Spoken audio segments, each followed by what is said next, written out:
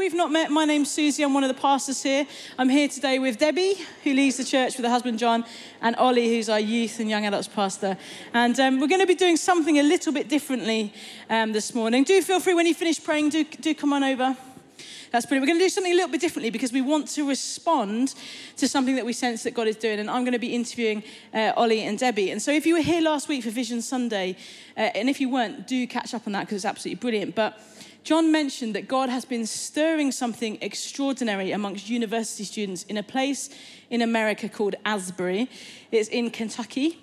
And some people have been calling it like a revival. Others have been calling it an outpouring. But basically what happened almost a month ago or so, on the 8th of February, these university students, it's a Christian university, they were used to having regular chapel meetings, and they had a regular chapel meeting, and at the end, almost everybody left, apart from about 20 people, something like that, who just carried on worshipping. And so there's about 20 of them, and by lunchtime, what happened is the word was getting out, and people just felt compelled to come back because God was doing something. They just started worshipping. So we just flip back to that other photo. That was lunchtime that first day. And that second photo, that was by the evening on that first day. And so you can see that lots of people were gathering. And what happened is it resulted in just young people, university students, worshipping, crying out to God, repenting, calling out for his presence for hours and hours and hours. Actually, almost 400 uninterrupted hours. Absolutely incredible. And so many people came from America. They came all across the world to find out what God was doing. And so many people, this little place, Asbury, okay, it has like between 5,000 and 6,000 people there. And over the course, like 50,000 people or so came to it. And on one particular day, on the Sunday, I think you can see in the next photo, the city, they were there, overflows had to be opened. And the little town got so overwhelmed that they actually had to close the town. You see the next photo, there you go. And we spoke to some guys from Asbury on a Zoom call the other day, and they let us know that even their sewage system could not cope with that amount of people. It was absolutely incredible. And so throughout this time, there's been testimonies of people coming to faith, especially young people, Generation Z, experiencing this outpouring in a unique way, and experiencing life-changing repentance, consecration, freedom, and healing. And I saw a lot of it unfolding on social media, and some of these videos, they went viral on TikTok and on Instagram, and later on they started doing a live stream, which I was absolutely, I didn't even watch any Home and Away. I was absolutely addicted to the live stream, and I know, Debbie's just realised that's a real sacrifice. But anyway, I was just really, really wanting to see what God was doing, but also encountering him as I was watching this live stream. But Debbie and Ollie actually, independently of each other, got on a plane, went out there. And so today we're going to hear from you guys. So first of all, why did you go? And why didn't you take me? Well, it was all a bit spontaneous. I had begun to pick up a little bit of something is going on in Asbury, and then I heard from reliable sources that they felt it was genuine, it was authentic. And I think, many people of my generation, not the young, as in the under 25, we have been crying out to the Lord for a move of his Spirit for I don't know how long. And, I've had so many words about it, and I've had seasons of praying. And to be honest, I'd got to a place of like, Lord, are you? Is it that we just can't see it? What's going on? And so I remember I called Jordan, our son Jordan lives in California, and he usually has a finger on the pulse, but he didn't know anything. But then when 5 minutes of me saying what's going on, he texted and said, I'm going. I've booked a car when we get there and an Airbnb. Do you want to join me? So I'm like, yes. So that was it. That's how I ended up going. Well, and what about you, Ollie? Yeah, it's kind of crazy that I ended up going because I am not, if anyone that knows me, I am not at all spontaneous. The prospect of jumping on a plane to like jump and go and see something on the other side of the world is not me, right? So I hadn't even really heard much about it. I'd seen a couple of WhatsApps. I hadn't really looked at them much. I knew that something was going on. And then I got a text from a friend of mine who lives down in London, and he basically texted me saying something along the lines of like, crazy idea. I want to go and see the stuff that's going on in Asbury. I'll pay for your flights and your accommodation. Do you want to come? And I took a lot longer than I probably should have done to think about that. I really, for a couple of days, was like, should I go? Like, it seems like they're changing things a little bit, blah, blah, blah. But basically, eventually decided that it was right to go. Because I don't know about you guys, but even as you're hearing about this morning, we tend to sometimes fall into one of two camps. Either sometimes we completely jump and get on board and be like, yes, this sounds amazing, or we're probably at a more like cynical end of it. And I probably would tend to be sometimes at the little bit more of the cynical end of things. And so I just felt quite challenged of like, do I want to be someone who errs on the side of cynicism, or do I want to be someone who errs on the side of curiosity and goes and sees what God is doing? And it was free as well, so that was good. And so you guys got there and tell us like what, and also the reason we're talking about Asbury today is not because we're trying to create like Asbury 2.0 or something like that, or we're obsessed with Asbury. It's because we sense that God is doing something and stirring something, and we want to be hungry for more of God. So that's why we're talking about it. So you end up in the room and tell us about it. Yeah, so that was a real blessing. I think, as you say, it's not because we're trying to go on and on about Asbury, but because we do really sense that God is stirring something genuine, and it is spreading, and it's already spread to over 15 universities are experiencing a similar thing to Asbury in America, and then there's hotspots around the world. I think there is such a hunger. So anyway, I got there. We turned up very late the first night, and we were just too late to get in. They'd already closed it. People were in the room worshipping, but they closed it to new people coming in until the next morning at 1 o'clock. And so we realized by then there was no way we were going to get in the building without queuing for a long time. We arrived at 6:30 in the morning and queued for 6.5 hours. And I actually think the queuing was really good, because I certainly had, my heart was prepared by the time I got to the doors. And we met so many people who'd come from so many different backgrounds and experiences of God, and some of them were definitely not charismatics. They talked about being pulled. And as we got closer, I could feel it was like a weightiness, a sort of a sense in the air that you could almost sort of hold something, and I just began to weep before I even got in. I started just doing business with the Lord, like, Lord, I'm so sorry, all the things that I've put before you, the things that distract me, all sorts of stuff came up. And I remember we applauded the young people who went in first, and then as we got in, the stewards, who were all sort of older, the older people there were facilitating everything and working. The young people were sort of dictating the pace and what was going on, but the older folks were facilitating. And as we came in, they were weeping, and we went up to the balcony, the young people went to the lower floor. And I just was so moved, and so on one hand relieved that God is doing something with the young people who desperately need it. At the same time, just so amazed and privileged to be in a place where God had been worshipped for so long, so there was such a sense of his presence, and you could really feel it. And I just wept for 4.5 hours, and then there were stories of testimonies. Some of them would read the word of God in a way that was just so profound. It's like it hit me all over again. Every scripture they read, it was like, oh, that is so true. Oh my gosh. And I was believing it all over again. And then I just found 9.5 hours had gone by, and I heard them say, if you feel the Lord release you, there are others outside who'd like to come in. And I suddenly realized, oh my gosh, there's somebody outside, I need to go. Had I not heard it, apparently they said it every hour, but I didn't hear it.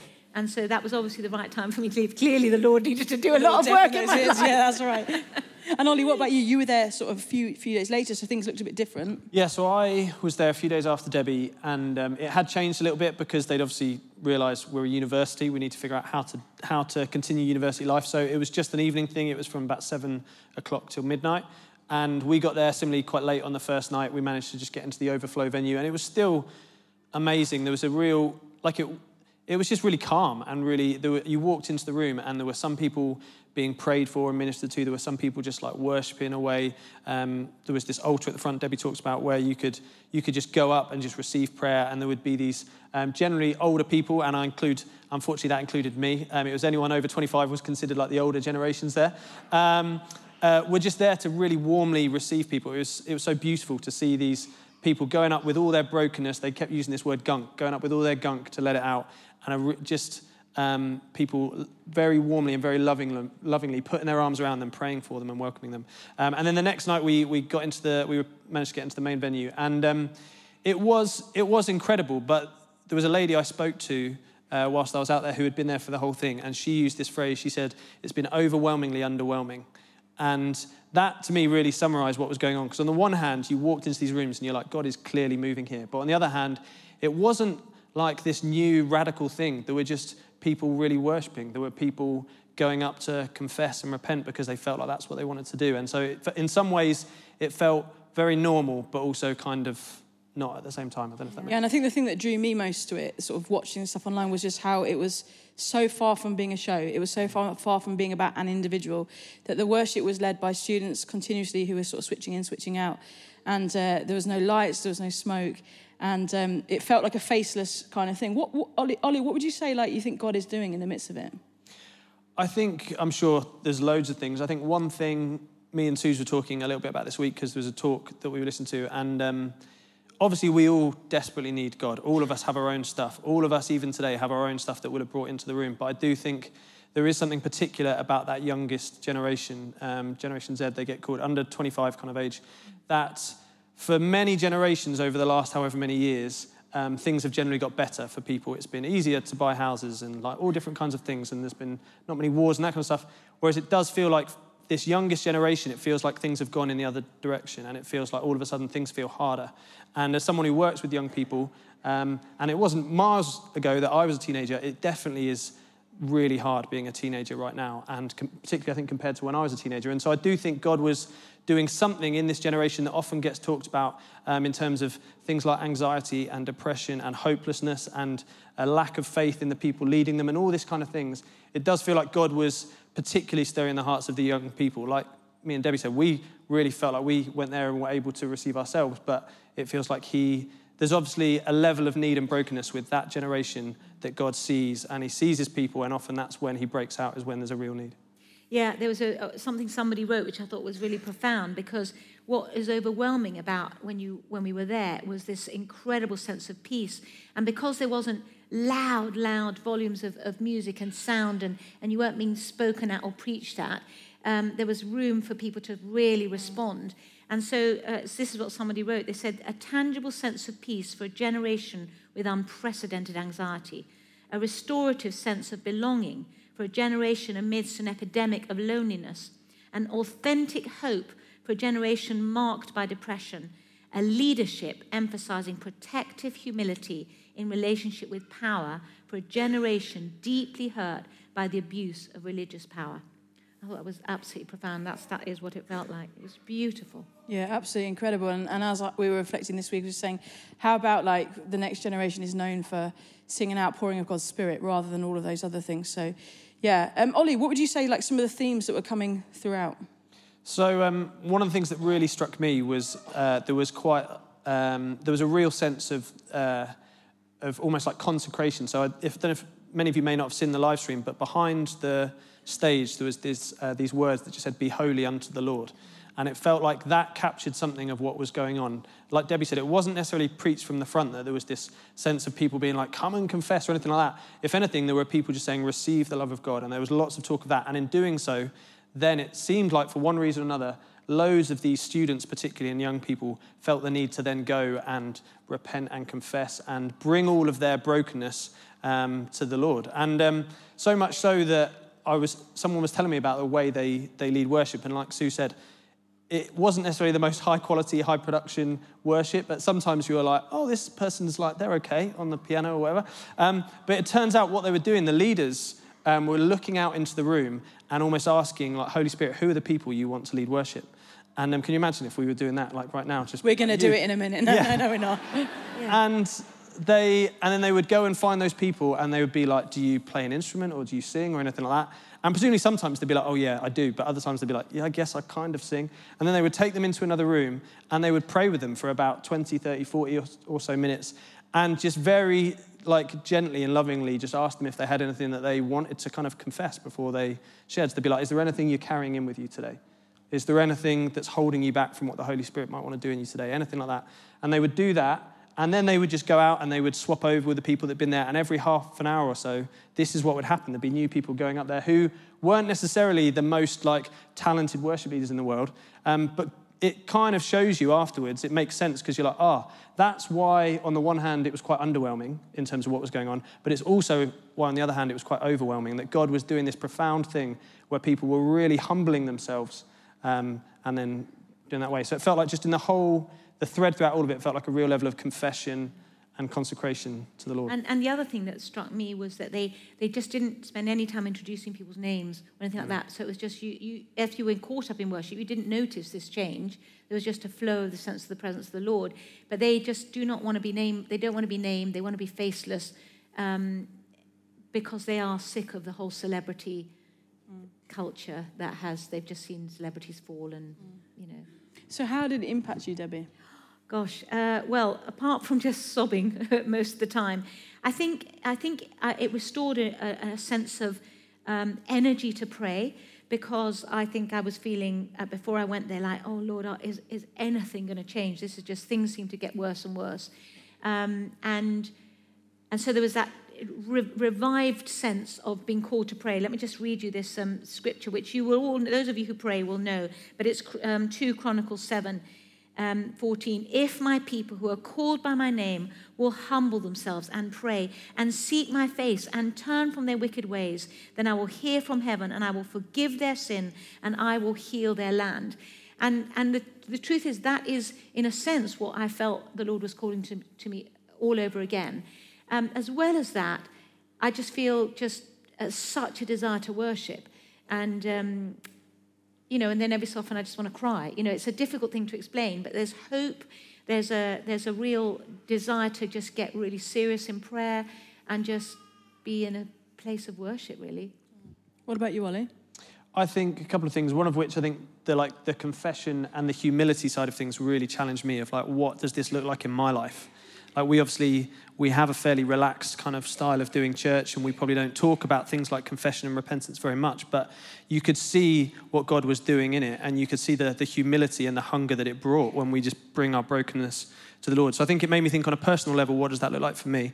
But also, I think when I was out there, I don't necessarily feel like I kind of had this crazy encounter or anything like that. If anything, there was a real sense of what we were seeing out there. It kind of felt like, this isn't that different to what God does anywhere. Do you know what I mean? It was just people who were hungry to meet with him, particularly young people, and just hungry to pursue him and to worship him. And me and Suze were saying, just before I went out, we were in this room for what was called the DTI road trip, where there were about 500 young people from all across the region who were here. And in some ways it felt quite similar. There were young people up at the front on their knees, humbling themselves before the Lord, just hungry to meet with Jesus. And just the sense that actually it's not like there was just this one kind of profound thing that over there that happened for there, but actually God can do this stuff anywhere. And it wasn't really, in some ways it wasn't that unique, it was just quite intense. And so I guess the question it left for me was, well, how do we replicate it like we've shared? We don't want to just all of a sudden try and do our own thing like that, but how do we position ourselves with that level of humility and that level of hunger to long to see God do something, not just in our young people, but in us as well? Yeah, I think it's interesting, the word hunger, because I think that is what this has stirred up, is a sense of we want to be in that place of total surrender. And I think that's what I was seeing, hour by hour, these young people just surrendering. Some of them would be up there receiving prayer for an hour, just before the rail, on the stage, as you say that word, holiness unto the Lord, and then there would be a cross there. And it was just stunning. It struck me, somebody once, obviously we hear about revivals, awakenings and revivals. We've had them in our British Isles history, the Welsh revival, the Hebridean revival. And amazing things happen from those. They're not just that the outpouring or the awakening that happens in those moments, it's what goes from there. And I think our prayer in terms of what happens with this, which is already spreading, is not just that young people would have a profound encounter, but is the fruit that's going to come of that. And I'll just read this one. This is about 300 years ago. A similar thing happened in what is now Germany among a group of people called the Moravians. They'd been bickering, judging, criticizing each other over many things. Then one day the Spirit of God fell on their little group with such power and love that they didn't want to leave. Over the next period of several months, they met 3 times a day. Then they began a 24-hour prayer circle, and they were healed. They were reconciled in wonderful ways.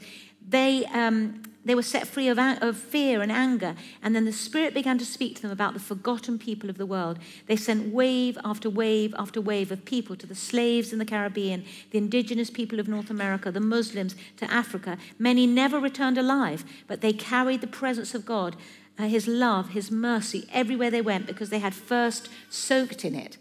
And I think that's an amazing thing, is that we long for these encounters. And I think that there's plenty for us.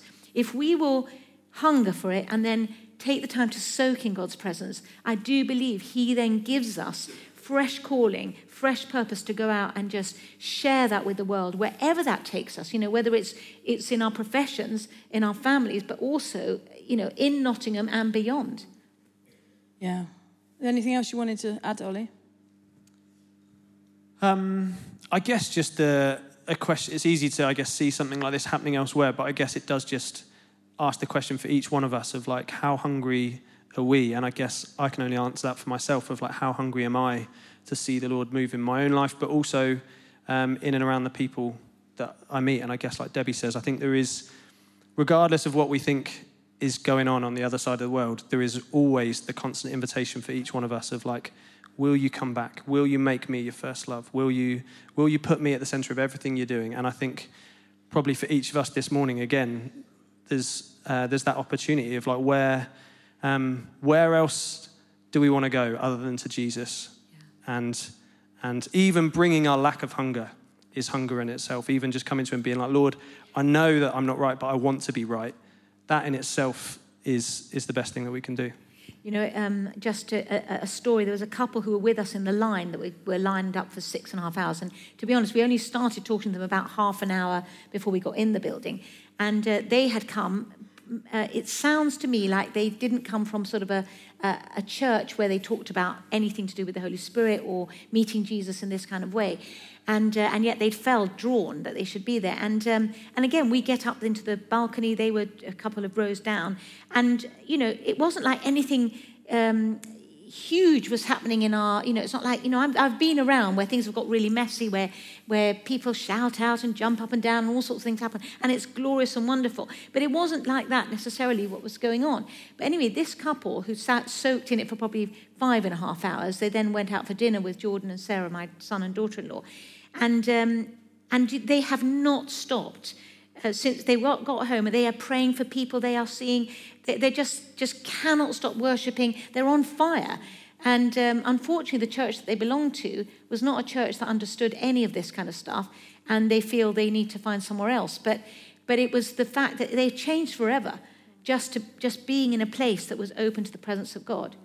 And then one other was one of the young, we had so many stories for the young people sharing their testimonies, but there was one that really impressed me was a blind boy who got up, and where others there'd been physical healings happening. It was all very low key, but some of the stories were physical healings. And this boy got up and he said, I had an accident, and for 5 years I've been blind, and I have been angry with God because I wasn't healed of my blindness.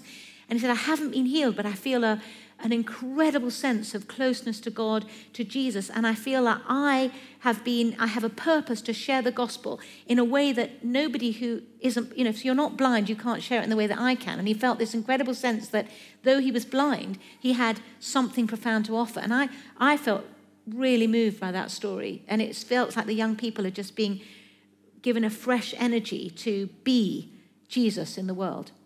Yeah, I love it. And I think as we've been reflecting over the last couple of weeks, this theme of hunger has really been the thing that we've been talking a lot about. And as you read the scriptures, if you've read the Bible, you'll see that there's times in history where God's people are like, they're longing for, they're hungering after, they're thirsting for, seeking after God's presence. And of course, what happens, listen to some of these in the Psalms. Listen to the posture of these guys' hearts. Psalm 42. As the deer pants for streams of water, so my soul pants for you, my God. My soul thirsts for God, for the living God. Psalm 63. Oh God, you are my God. I shall seek you earnestly. My soul thirsts for you. My flesh yearns for you. In a dry and a weary land where there is no water. Psalm 84, very familiar. How lovely is your dwelling place, Lord Almighty. My soul yearns, even faints, for the courts of the Lord. My heart and my flesh cry out for the living God. And so you see these psalmists, like, their heart and their posture is just longing for God. Oh, that our hearts would long for God in the same way. And so you see in the prophets, and this is a zip through, but you see God saying, one day I will pour out my spirit on all people. And there's a period of silence, and then Jesus comes, boom, he's there, and he says, wait for my spirit. And then he ascends to heaven, he comes back. And in Acts, you see this, the Holy Spirit coming on the church at Pentecost. And we live in those days. Like, we live in the days where we have the Holy Spirit inside all of us, present here in Nottingham as much as present in Asbury or there in Jerusalem back in the day. And so we just want to make some space just now to pray and to welcome God's presence, because he's here and he wants to move. And so just want to encourage you, if you're able, why don't you stand?